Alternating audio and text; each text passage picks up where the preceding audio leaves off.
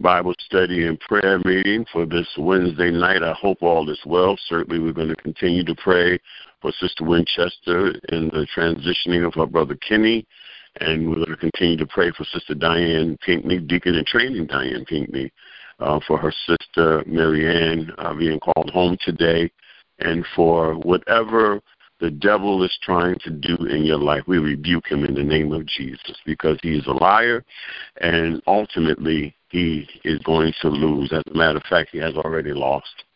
Amen. So this high and exalted season that we're in, we represent Christ as the high and holy days of our Christian calendar.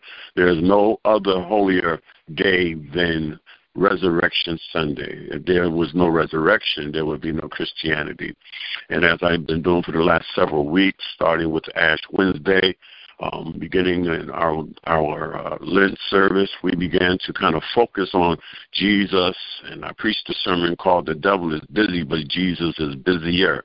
And I want to show that tonight in our text, coming from the Gospel according to John, chapter number 17. This is a high priestly prayer that Jesus prayed for those who God gave him. And I'm going to start at verse 11 and continue to read until the Lord says stop. Amen. And again, that's St. John chapter, 17 and verse 11 we're going to start. Now I am no longer in the world, Jesus is saying, but these are in the world, and I come to you, Holy Father. And this is a prayer now, all right? Keep through your name those who you have given me, that they may be one as we are.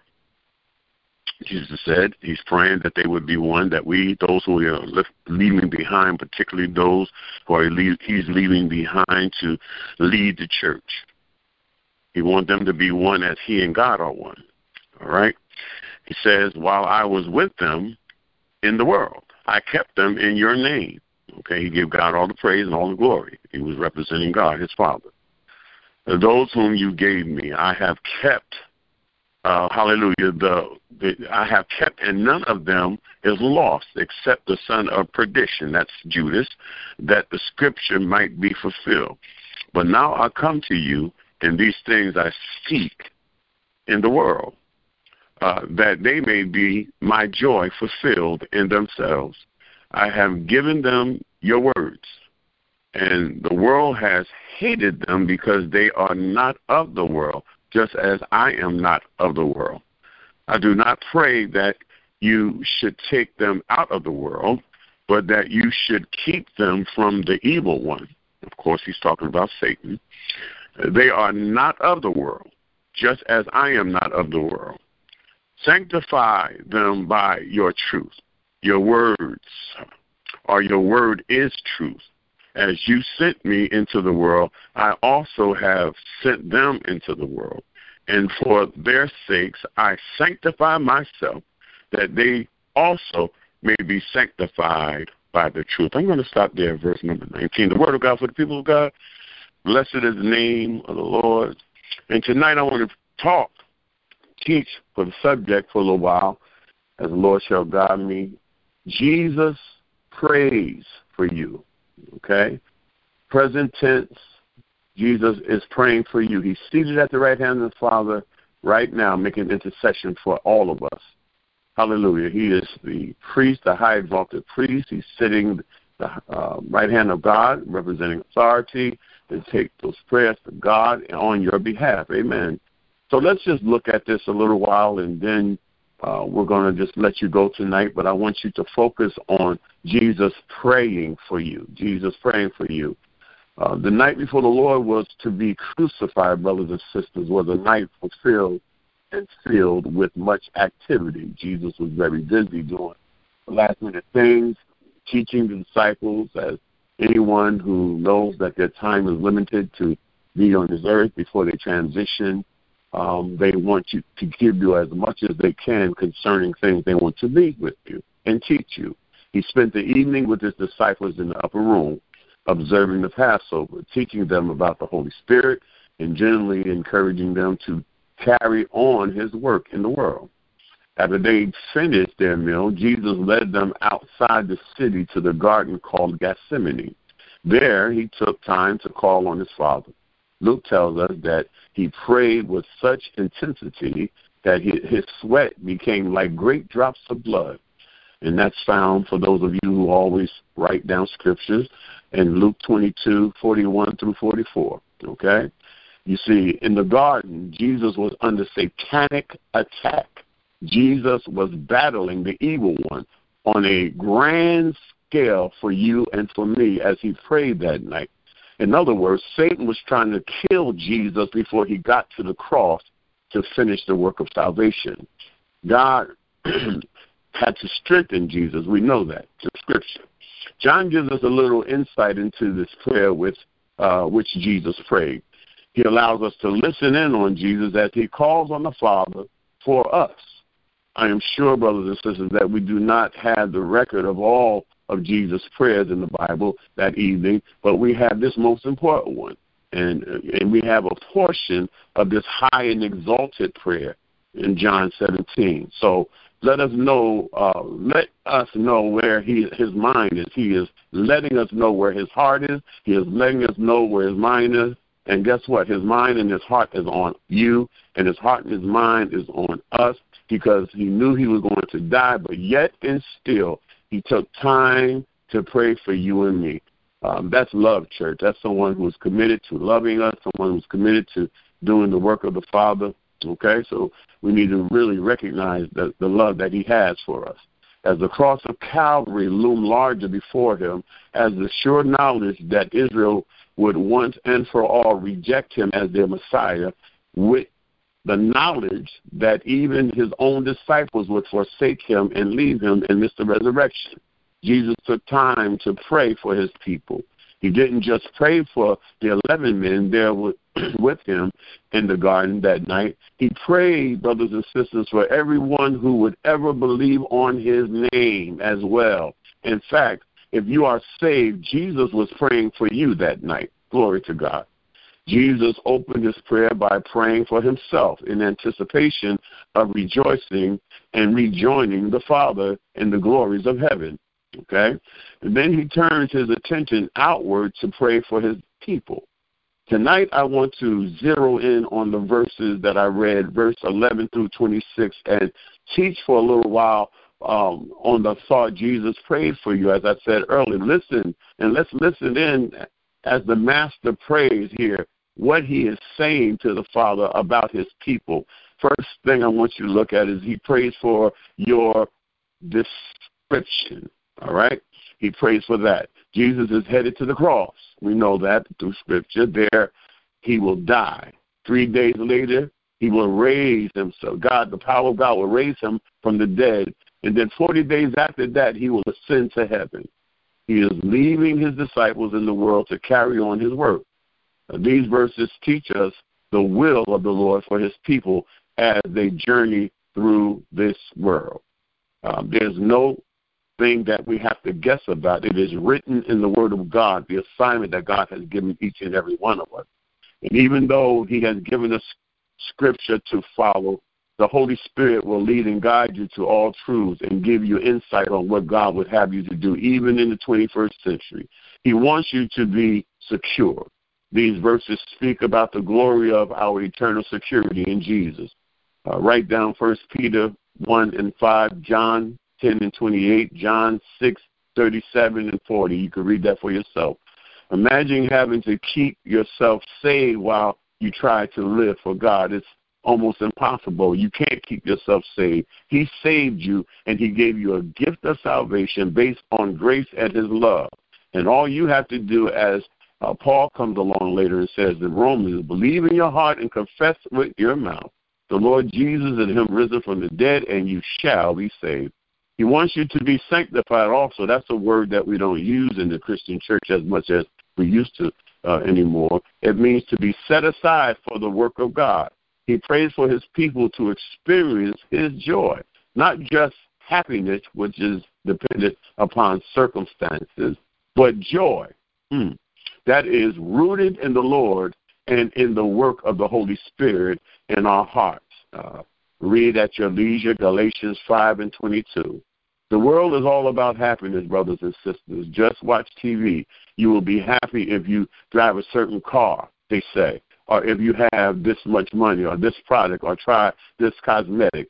Jesus promises his people, his disciples, and his people joy.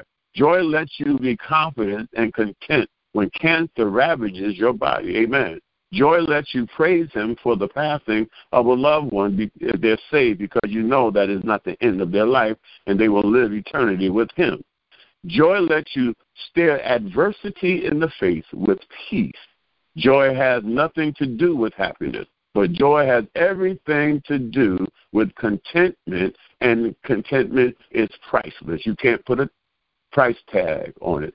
If you don't believe it, you ask someone who's been through hell and high water like so many of us.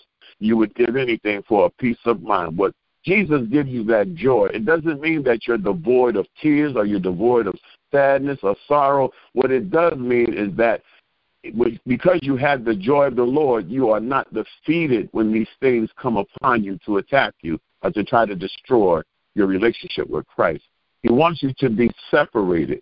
He wants you to be separated from the world system. We are in the world, but we are not of the world, the Word of God says. He prays that his people will be kept from the influences of the world and of the devil. He wants his people to walk differently from the world around them. Read 2 Corinthians 6:17 when you get a chance. Everything we do should be analyzed in the light of our Savior's desire that we be separated. Glory to his name.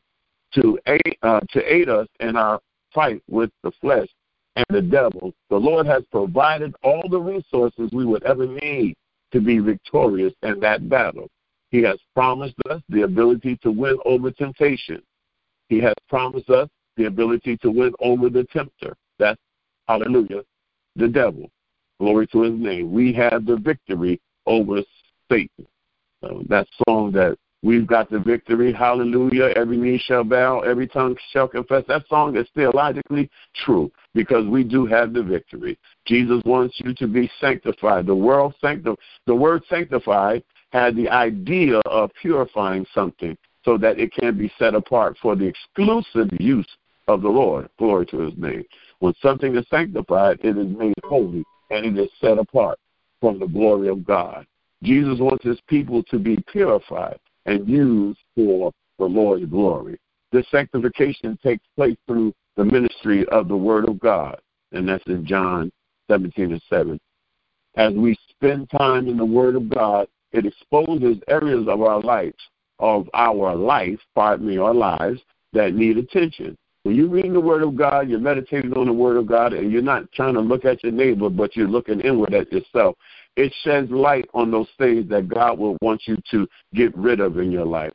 And don't worry, there's nothing too hard for God. If you have a stronghold in your life, I come here tonight to tell you over this phone that nothing is too hard for God. God will break it. And sometimes you got to understand some demons and some strongholds cannot be broken but through fasting and praying. Okay? We become clearer and cleaner and more able to be sensitive to the voice of God spiritually and of greater use to the Master. When we're so busy looking at the world system and being in the world and trying to please the world, then we miss out on listening and hearing, miss out on hearing God's instructions because we're so caught up in the world system, okay? Some horrible things can be used against us when we are not clean for Christ. When we're dirty and cannot be used for him. The cleansing ministry of the word prepares us to be used by the hand of the Master. Does he still love us when we have sin? Does he still want to be our Lord when we say yes? But he prefers us to be holy. Be ye holy, for I am holy, the word of God says. The other thing he prays for is for our duty. There's a lot of lazy saints in the house of God, the truth be told. Don't be offended because it's true. There are people who just come to church on Sunday and they're content about it. But that's not why God saved you. God saved you for a purpose. God saved you for a specific work that he wants you to do, okay? So he prays here for your duty, all right, the duty of agreement. Christ's desires for his people is that they be one. That is, He wants us to walk in unity. The secret is being able to disagree without being disagreeable. In other words, everything we do must be done with a view of maintaining unity within the body. Notice the Lord's will for his people in 1 Corinthians 1:10. You can read that again, hallelujah, at your earliest convenience. Why is unity so important to the church? Because we are a living advertisement for the Lord Jesus. When the world sees the people of God, they either see the presence of the Lord or the presence of strife. Where there is strife, there is confusion, and God is not the author of confusion. That's in 1 Corinthians 14:33. You have the duty, brothers and sisters, of affection. Not only is he is concerned about his people being in one mind, he also wants us to be in love with one another. And I'm talking about the agape kind of love. As Jesus brought his prayer to close, brothers and sisters, he took a minute to pray that we would be fulfilled, that we would be filled with his love. That is, his desire to do what God created us to do, his desire to be saved, his desire to be active in the ministry, his desire to make a difference starting in your community, okay? He wants his people to be characterized by the life of love one for another. This kind of love is God's demand for all of his children. You can't get by it. And the Bible said if you do not have this love, you're not of Christ.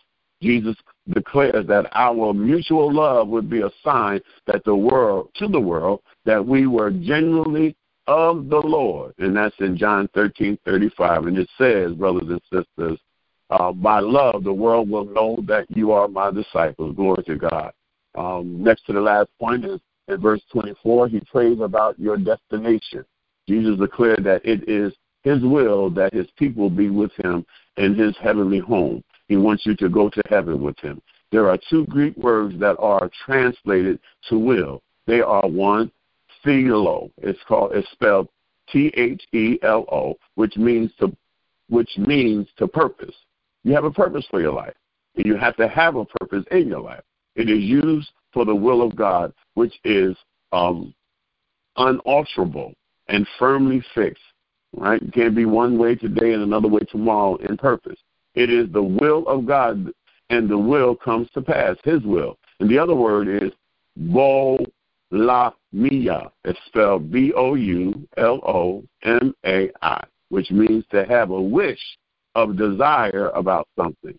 This word is used of God desires that may or may not come to pass depending upon the actions of others. For instance, this word is used in 2 Peter 3:9. It is not God's wish that any should perish. However, for that wish is to be realized, men must receive the Lord and receive the word of the Lord. In John 17:24, philo is the word used. Jesus is saying, I am declaring that it is my purpose that everyone who receives me will be with me in heaven and will behold my glory.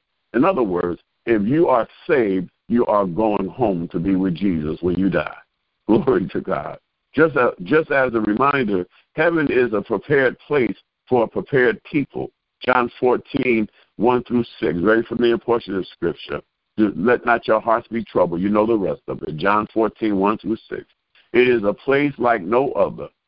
All right, Revelations 21:22, where Jesus is the light and God will dwell in the midst of his people. Heaven is far greater than we could ever hope, desire, or imagine.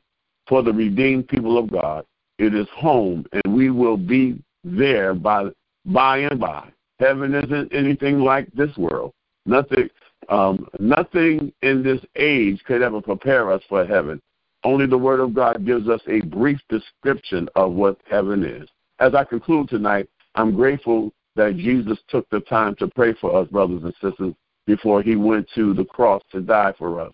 I am grateful that most of his prayer declared that every one of you who called on the name of the Lord would be saved. However, I would just remind us this evening that part of it, the sanctification part, is to be separated We have to learn that to be separated does not mean that we act better than people. It just means that we don't think like they do, think and do what they do.